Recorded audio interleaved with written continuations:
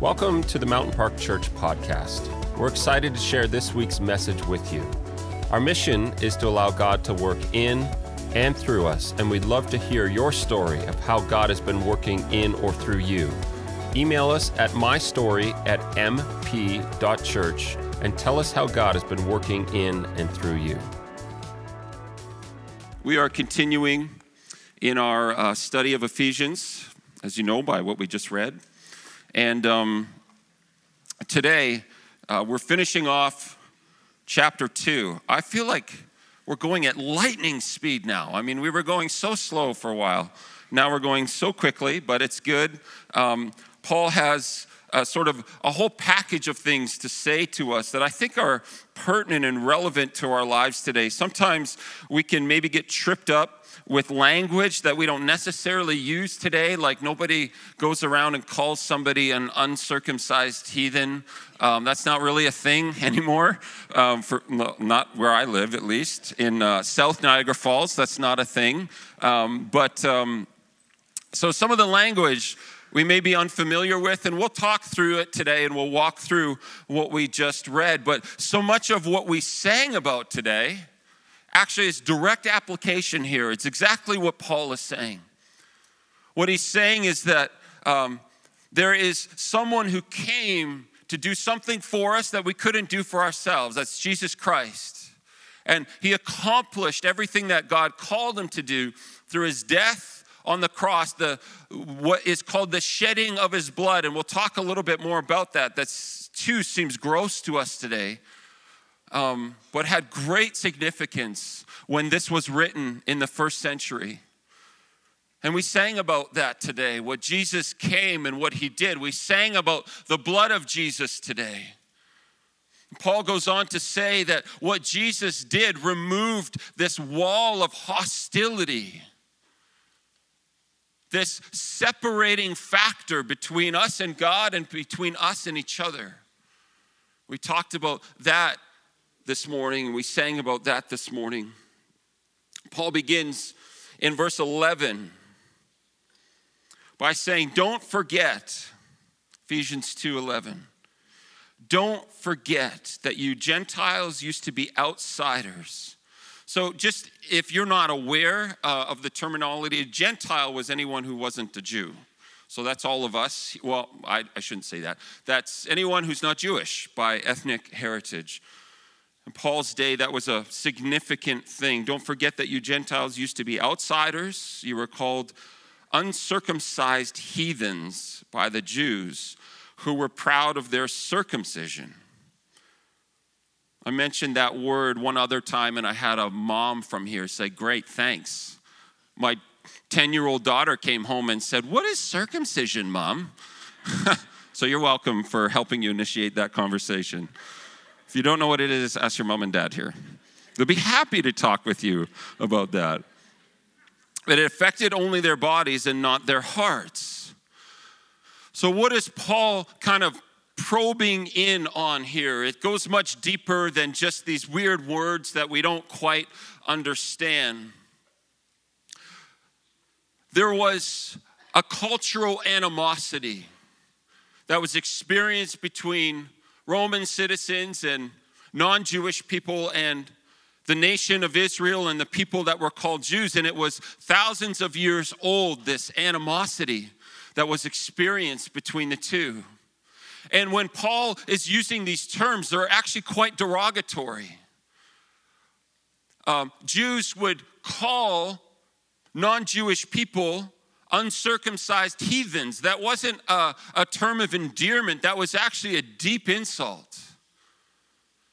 You might remember the Old Testament story when David steps out to confront Goliath, and Goliath is making all of these grand statements about what he's going to do and how he's going to destroy the nation of Israel and how he's the greatest warrior. And David's response is a derogatory one. He says, who is this uncircumcised heathen that defies the armies of the Lord of heaven? It's a cultural slur. He's insulting him. And Paul is saying, look, there's something that's fractured in our culture here. There's an animosity and a tension that's going on. And sometimes it's plain in the broad daylight, and sometimes it's subversive. It hides under the surface. And he's saying there's a prejudice that you're walking with. And it's not a prejudice that's just affecting one side. It's from both sides. The Jews believed that because of their bodily circumcision, they were good with God. They believed that their faith, everything boiled down to this one act, and that through circumcision they were made right with God. But what Paul is saying is it's a circumcision done with hands, and he's making a specific allusion to the Old Testament where Moses chastised the Israelites for building idols with their hands. And what Paul is saying is your circumcision, your religious practice, your superficial religious practice is meaningless because it hasn't impacted your heart. And because you're living on a superficial level, these tensions and prejudices in your life begin to spring up. And so he says, remember what God saved you from. Remember everything that God did for you. I was thinking about that this week and trying to remember some things. And I think we struggle when it comes to remembering. We have selective memory, but often we remember things in a distorted fashion. Often we remember things and we're the victim. We're the one that's been oppressed or hurt or offended. We remember things and we're the ones that have been marginalized, and we're the ones that have been affected. We're the ones that have been deeply wounded when we remember that. And sometimes we remember things and we remember what's been done to us, and in our remembering, we want to execute judgment on that. And we remember things that have happened in our families and in our marriages. And when we remember that, thoughts come to our mind like, I'll never let that happen again. That was unjust, and that wasn't fair, and that wasn't right. And when we remember, we're not remembering everything that we've been saved from and all the great things God has done for us. We're remembering the injustice, the marginalization. And when we remember that way, it distorts and convolutes our perspective. It places the emphasis on us. I, me. I become the center of everything. Woe is me. We slide into self-pity, or we act out in aggression and we become a dominator of people.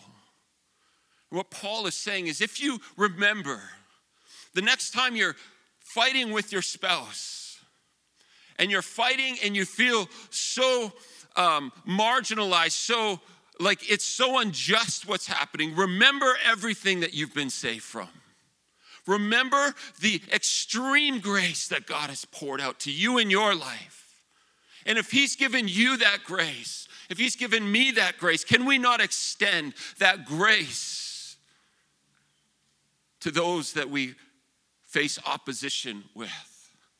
Those that have wounded us so deeply. Paul is saying, remember, but be careful how you remember, what you remember. Some of us have a long memory, but it's not a healthy one. We have a little list on the side with every hurt and every wound and every person's name. And when those people come to mind, we aren't remembering everything God has saved us from and given us grace for. We're remembering how we want to bring justice to what was done to us, how we want to be the arbiter of truth, and how we want to enforce what we believe is right back into the situation. And Paul's saying, look, we're not going to get anywhere if that's how we remember things. So we need to remember correctly. How do we remember? Do we remember with grudge and revenge? Do we hold something in our back pocket for that day and just clinging to it, going, I'm going to get revenge for this one day. One day this will be made right. And some of you have been horrifically treated and violated and abused. Some of you have gone through things that are unimaginable, that no one should ever go through.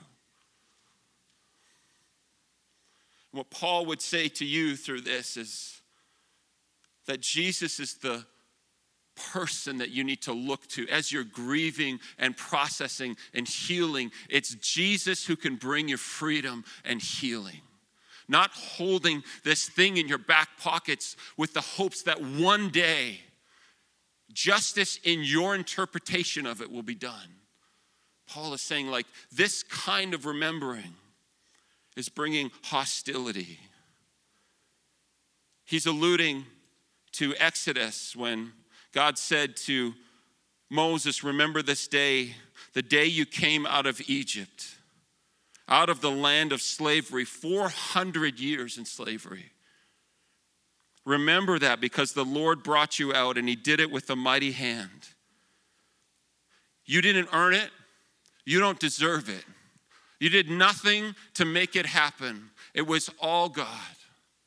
It was all God bringing you from death to life, bringing you out of oppression and slavery to life. And it was the Israelites, it was their lack of remembering properly that led them into so many troubles. So quickly they forgot what God had done and began complaining. Began bitterly complaining and resisting the further move of God in their life because they had forgotten everything he'd done. And when we forget the amazing things that God has done for us, we can step into that world of bitterness and hardness of heart where we reject the current and future work of God because we've forgotten what he did in the past for us. So Paul is saying, you need to remember. The circumcision also was an illustration of identity for the Israelites. And what Paul is saying is you did this with your own hands. You've elevated identity over relationship. You've made a God out of identity. And this identity isn't rooted in who God created you to be and what he's called you to be. It's rooted in this external, superficial change. But change hasn't really happened inside. And today we've elevated identity to this God-like status. And we've said, no, I can choose for myself my identity. I determine my identity. I choose who I will or won't be. I choose what will or won't happen with my body in that way. And in that same way, we violate the heart of God.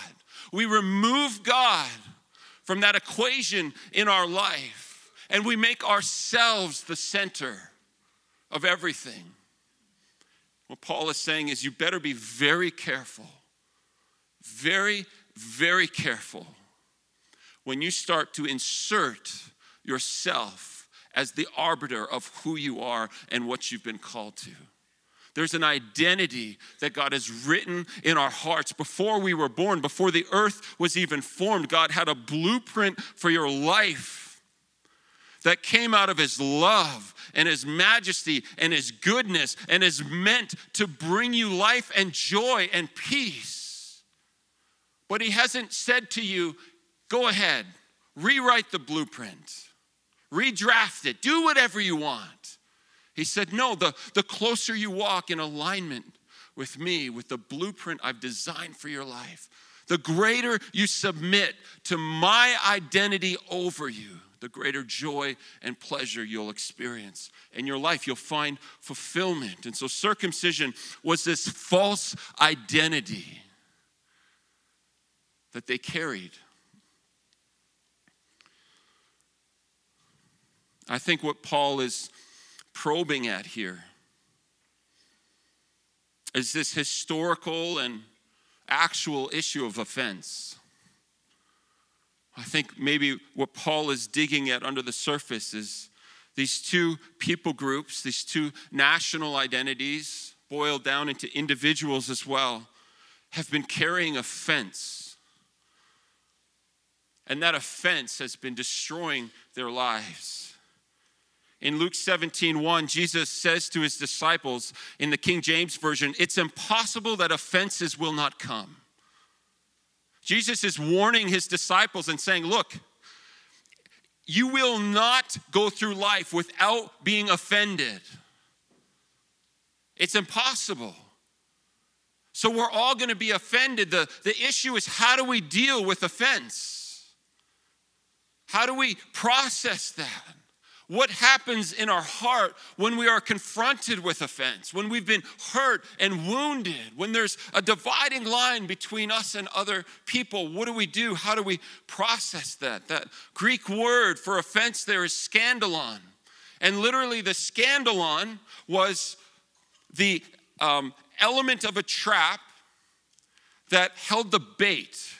So not many of us are trappers today, probably. Some of us might be. Where's Scott? Is he here? He likes to do that stuff. But so the Greek word scandalon was literally the piece of the trap that the bait sat on. And what God is saying, what Jesus is saying to the disciples, is offense is going to be there. There's an opportunity around every corner to be offended by someone for something. It's there. It's always going to be there. The question is, are you going to reach in and spring the trap and then entrap yourself? Offense is a trap of the enemy to ensnare you and I. And Paul is seeing this on a nationalistic level, on a cultural and societal level. There's offense everywhere. In 2 Timothy, I'm just going to read this to you. Timothy was Paul's understudy, and Timothy was mentored by Paul. Timothy was stepping into his own ministry, stepping into leadership of his own, and experiencing all of the pitfalls of that. 2 Timothy 2, verse 23. Paul says, again, I say, don't get involved in foolish, ignorant arguments that only start fights. Who here has a spouse like that? No, just don't raise your hand. I'm just kidding. Oh, you can leave, honey. All right. Rochelle, let's get that on tape. All right. All right. 2 hands. I am offended. All right. I lost my place. All right, again. Don't get involved in foolish, ignorant arguments after church, during lunch, when you're tired, and you just preached. All right. A servant of the Lord must not quarrel, but must be kind to everyone, be able to teach and be patient with difficult people. Gently instruct those who oppose the truth. I love this. Perhaps God will change those people's hearts. I love how he says perhaps. It may not even happen. Perhaps it might, but that's not on you. It's not your responsibility to change someone's heart. And yet, some of us spend our whole life attempting to do that. We're applying the mold to someone else's life to produce the result that we want to see. And God is saying, it may or may not happen, but you've got to let go of it. You've got to allow me, God, to step into that place and work. So what you need to do is pray. And not pray that they would be blessed and changed into everything that you want them to be, but pray that they would experience the fullest life that God has planned for them. Not prayer with an agenda in such a way, but prayer that exhorts and blesses. Then they will come to their senses and escape. Underline this if you have a pen, from the devil's trap. For they have been held captive by him to do whatever he wants. Of course, we know from the beginning of chapter 2 of Ephesians that we face 3 primary assaults on our life meant to destroy us. The spirit of our age, the zeitgeist of our culture, the devil himself. There is a spiritual realm that's real. The devil is not a force. He's an intelligent spiritual being with great power, and he knows how to trip us up. And all of his demonic realm, they understand you and I better than we know ourselves. They know how to manipulate. They hardly have to lift a finger. In fact, half the time, we get to Paul's third one, so culture, the devil, and our flesh. Ourselves, we trip ourselves up. Not everything is the devil's fault. Sometimes it's just you and I being foolish and hard-headed. And Paul is saying we need to approach offense in a different way. We need to approach offense in our marriages in a different way, in our family relationships. As we've seen in this scripture and through Ephesians, there's this trajectory that God has for us where we deeply deal with ourselves. Ephesians 2, 1-10, Paul is dealing with us. What's going on in your heart? What is God doing in your life? Take care of what he's doing in your life before you start looking over the fence into somebody else's life. And then after we allow God to work deeply in our own hearts and lives, he says, all right, now look at those around you in your family, your loved ones, the people closest to you. Are there areas of offense and bitterness and unforgiveness and hurt that are actually trapping you, that are actually cutting you off at the knees, that are stopping you from fully experiencing the life God has called you to? Because they will and they do. We can't pretend that things like unforgiveness and hurt and offense and bitterness and judgment will have no effect on our lives. They absolutely kill our spiritual life. And Paul is saying, look, these are things that need to be addressed, and he's calling for it on a cultural level, on a national level.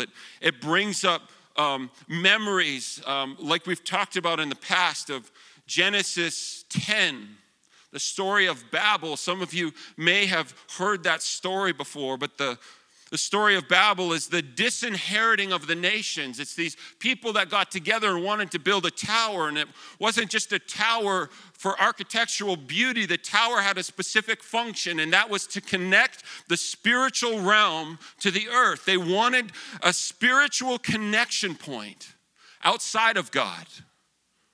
God said, no, that's not going to happen.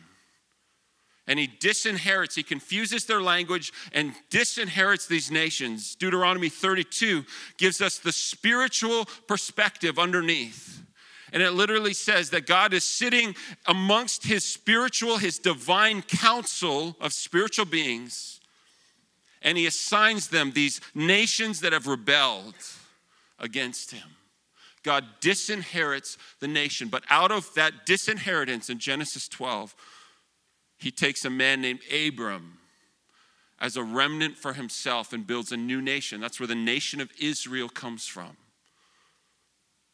But what God has wanted to do on the earth since Genesis 1 has always been obstructed, has always been challenged and confronted by spiritual forces that oppose him. And they're opposing you in your life, and they're using things like hurt and unforgiveness and offense to kill you and destroy you, to kill your families and your marriages. They're using your lack of patience and grace and tolerance with your family members to kill and destroy you, to undermine the very calling, the high calling of God in your life. Verse 12, he says,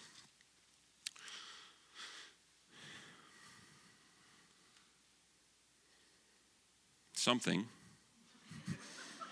All right.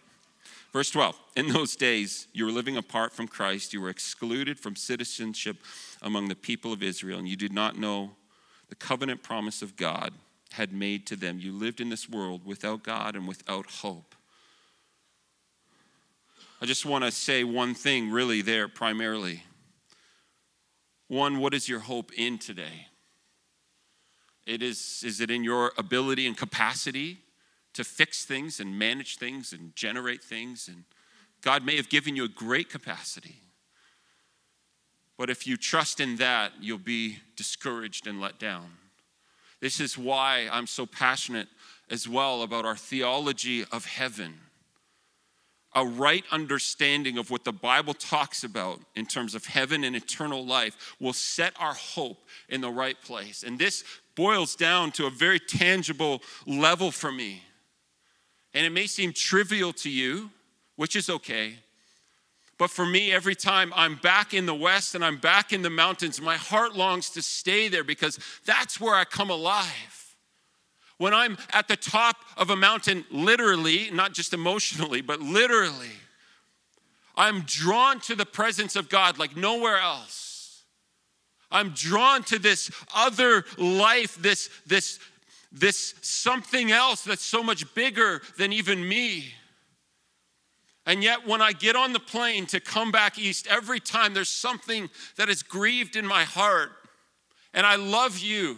And I love what God is doing in you and in me and in this place. But there's something different my heart is longing for and grieved for. And every single time I have this same dialogue with God. Because of what I believe about eternity, Jesus, that you came and you died and you rose again in bodily form, and that one day you're going to recreate the heavens and the earth. I'm okay to wait.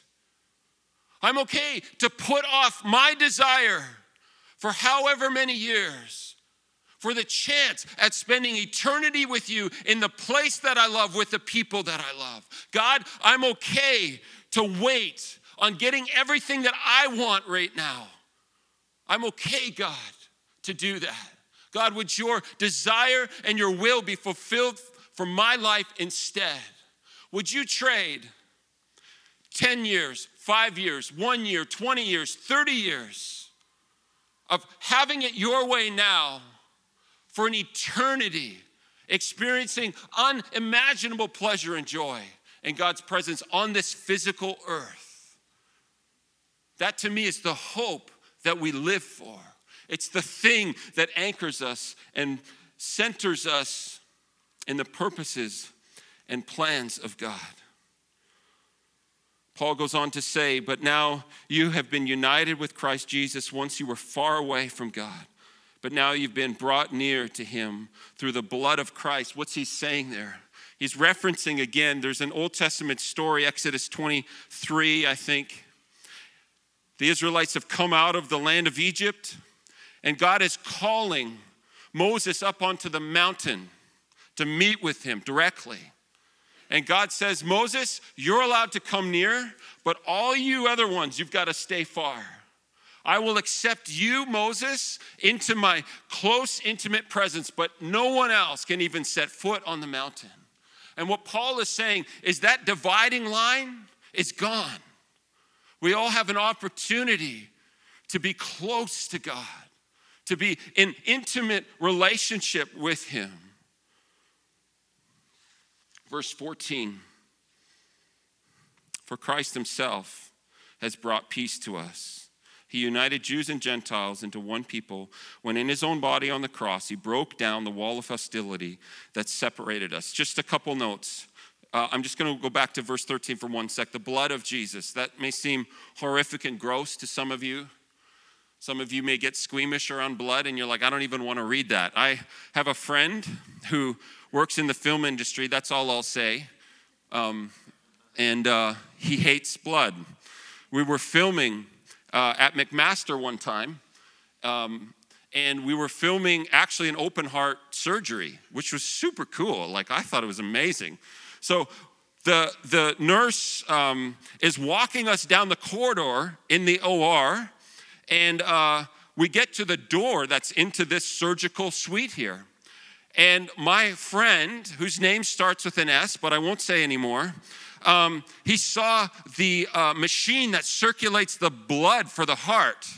And he went green, like immediately went green. He took a step back like this and he said, guys, I trust you with this. You guys can go in. So we went in and we watched this and filmed this for the hospital. And he told us after, he said, the very first time I was filming some kind of surgical procedure at McMaster again, it was a hernia operation. That time he was by himself. He went in, the doctor did like his first cut and he fainted right on the floor with his camera and all of his gear. He literally fainted. So he said the nurses literally grabbed him by his feet and drug him out into the hallway where he remained for the remainder of the procedure. The second letter in his name is C. All right. All right, so the blood of Jesus, why is that significant? In the Old Testament, again, Paul is writing to a different audience in a different cultural time.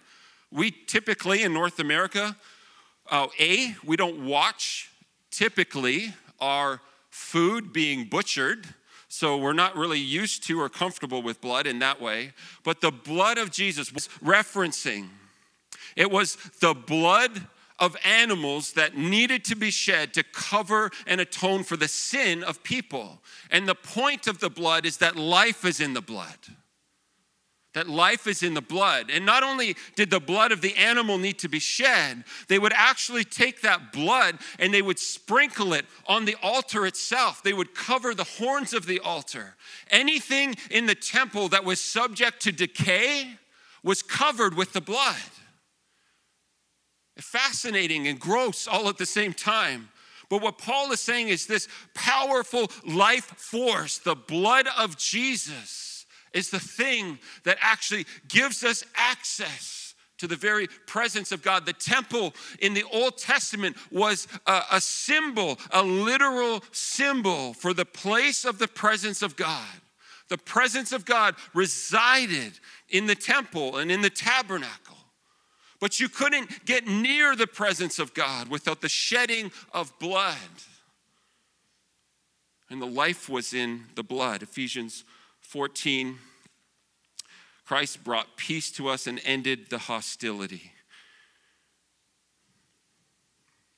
Verse 15, he did this by ending the system of the law with its commandments and regulations. He made peace between Jews and Gentiles by creating in himself a new people from the two groups.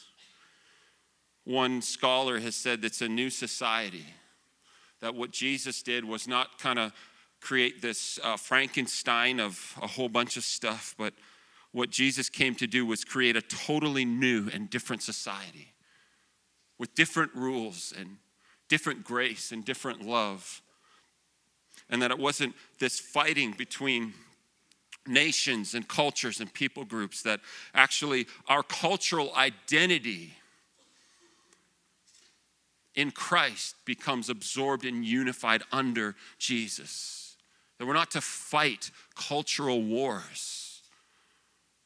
We don't have oppressors that we need to dominate in that way. That in Jesus Christ there's a new society with a new identity.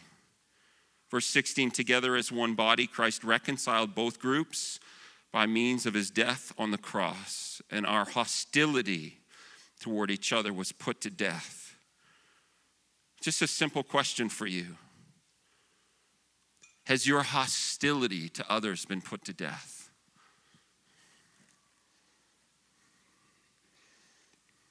And I don't mean you prayed about it one time or you forgave that person one time. I mean, has your hostility toward others been put to death? Meaning when someone comes to mind, what is the internal dialogue? What begins in your mind? I want to submit to you that if a person who's hurt you comes to mind and your first response internally is a dialogue to overpower, to cut down, to justify, to leverage power over whatever it is that you haven't dealt with what you need to deal with fully. We can say theoretically that we forgive people. But there's hostility in our heart and in our soul that needs to be dealt with, and it needs to be cut down as we go. As a practical measure for that, what I want to encourage you with, and this is like real life spiritual warfare. As soon as somebody comes to mind, and maybe somebody's coming to mind right now that you've been hurt by or wounded by or offended by, as soon as that name comes to mind, this is what you do. You say, in the name of Jesus, I take that thought captive. I stop this internal dialogue right now in Jesus' name, whether it's your spouse, a friend, a coworker, me. I've been deeply hurt by some of you. And there's a desire to create this dialogue in my head where I justify and where I re-wound and I re-injure. just so that I can feel better about myself for a split second. But that's a trap that ends in death. And so what you do is you say, in the name of Jesus, I take that thought captive. 2 Corinthians 10, verse 4-6. I take that thought captive. And in Jesus' name, instead, I pray blessing on their life. God, would you give them a full life? Everything that I've ever desired from you, would you give it to them?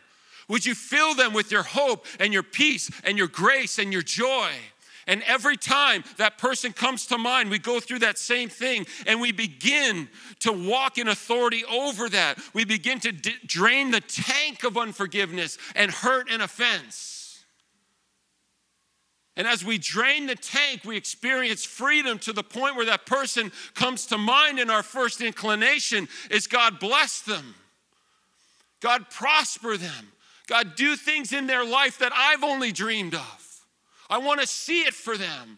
I want to see their family thrive and succeed. I want to see that person thrive in business and go further than I ever could. I want to see their gifts unleashed in the kingdom. I want to see them, you use them in the church. I want to see that church, God, experience revival and renewal. This is the hostility that resides deep in our soul that Paul is inviting us to confront. There was a wall literally in the temple. It's about 4 feet high that separated the areas where the non-Jewish people could go from every other area. And this is what it said on that wall. This was the inscription. To every Gentile, non-Jewish person, if they walked into the temple, they would be confronted with this wall about 4 feet high. Some of you who have been there may have seen remnants of this. There were 13 stone inscriptions erected at various points on its balustrade that warned Gentiles not to enter under the penalty of death. Literally, that sign says, if you choose to enter, you take your life and your death into your own hands. You will be killed, but it's your fault. What God is saying is, I've demolished this wall. I've demolished this thing, this fence between you and I that has separated us. 17, verse 17, he brought this good news of peace to you, the Gentiles who were far away from him, and peace to the Jews who were near.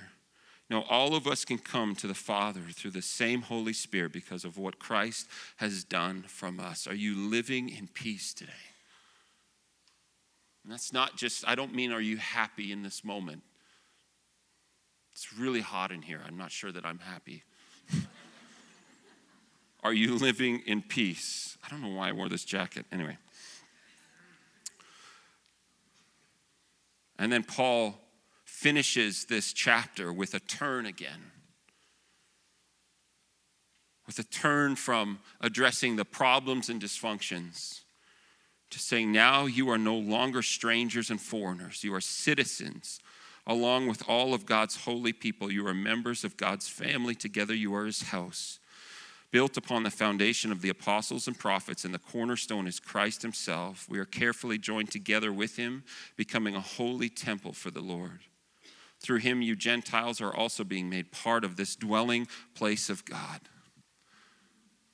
The imagery there of the temple, like I said, Paul, when he was writing this, the second temple was still standing. About a decade after he finished writing this, it was destroyed by the Romans. And but this temple had ornate carvings all over it. And it's kind of peculiar. These carvings were of pomegranates and fruit and lush vegetation. The carvings were meant to remind them of Eden. And Eden was a place where man and God lived in perfect alignment before sin came into the world. The point of all of these things on the temple was to remind them that God's heart for them and his heart for you and his heart for me is to live in alignment, in purpose, to actually experience a full life, the full presence of God leading your life. But what he wants to do in you and I is he wants to confront stuff in our own heart, and he wants to confront the stuff in our relationships.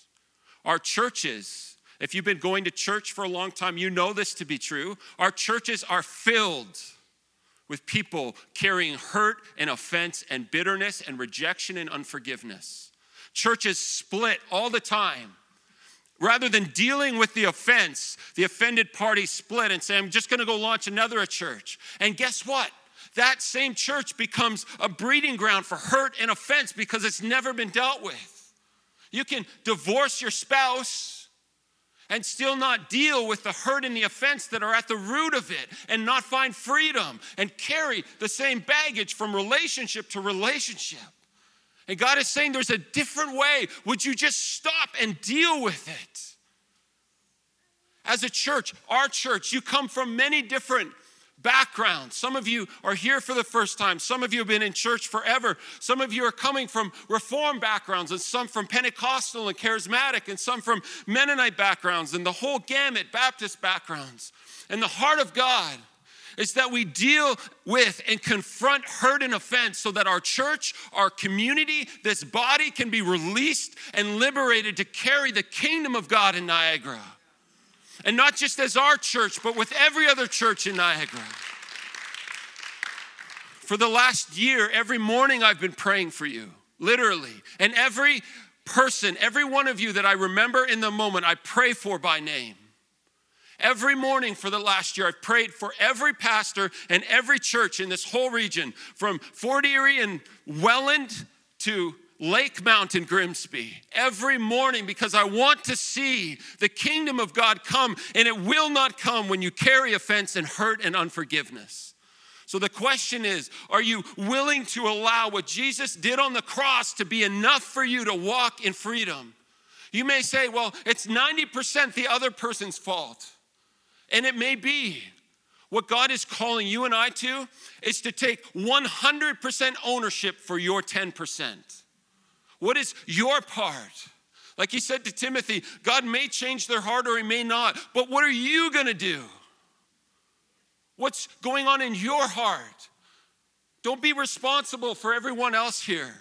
Don't get involved in their business and worrying about what's happening. Deal with what's going on in here first and watch the kingdom of God and his joy and his peace explode in your life.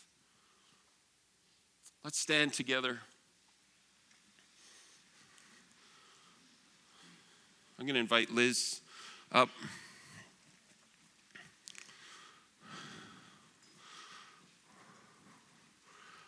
To be truthful,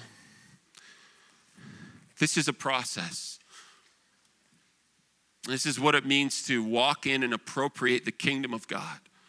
There may be things right now that God is bringing to your mind, that the Holy Spirit is bringing you conviction in, that he's reminding you of.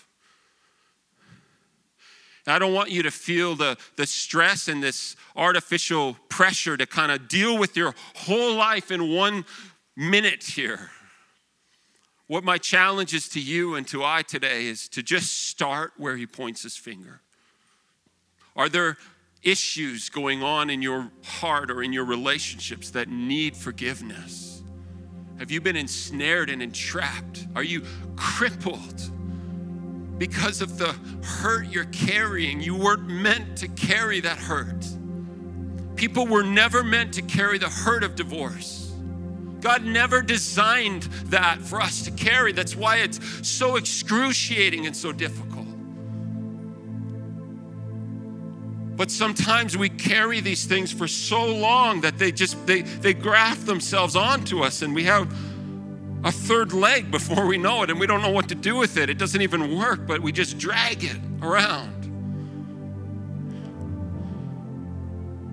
And Jesus wants, in his grace and in his mercy, he points to things in our life, not to condemn us, but to begin the process of renewing and restoring and rebuilding and remaking. Even the things in our lives that have long been gone and changed. Jesus can actually and does want to bring healing and renewal in. So what are the areas of hurt and offense and hostility in your heart? Men and women who are married here, are you carrying secrets in your marriage?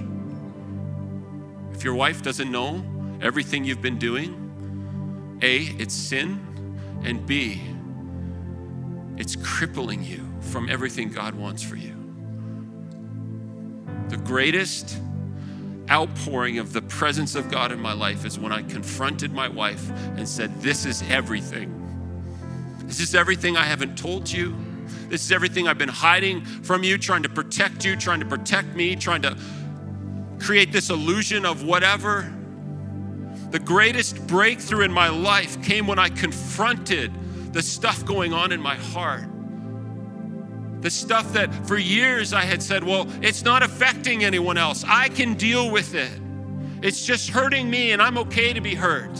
That's nonsense. Jesus doesn't want you to walk around wounded. He wants to bring you life. We hope that you are challenged and inspired by what you heard today, and that you're willing to allow God to work in and through your life in bigger ways this week. We'd love to stay connected with you on social media, facebook.com/mountainparkchurch and instagram.com/mountainparkchurch. Finally, if you have a story of how God has been working in and through you, we'd love to hear it.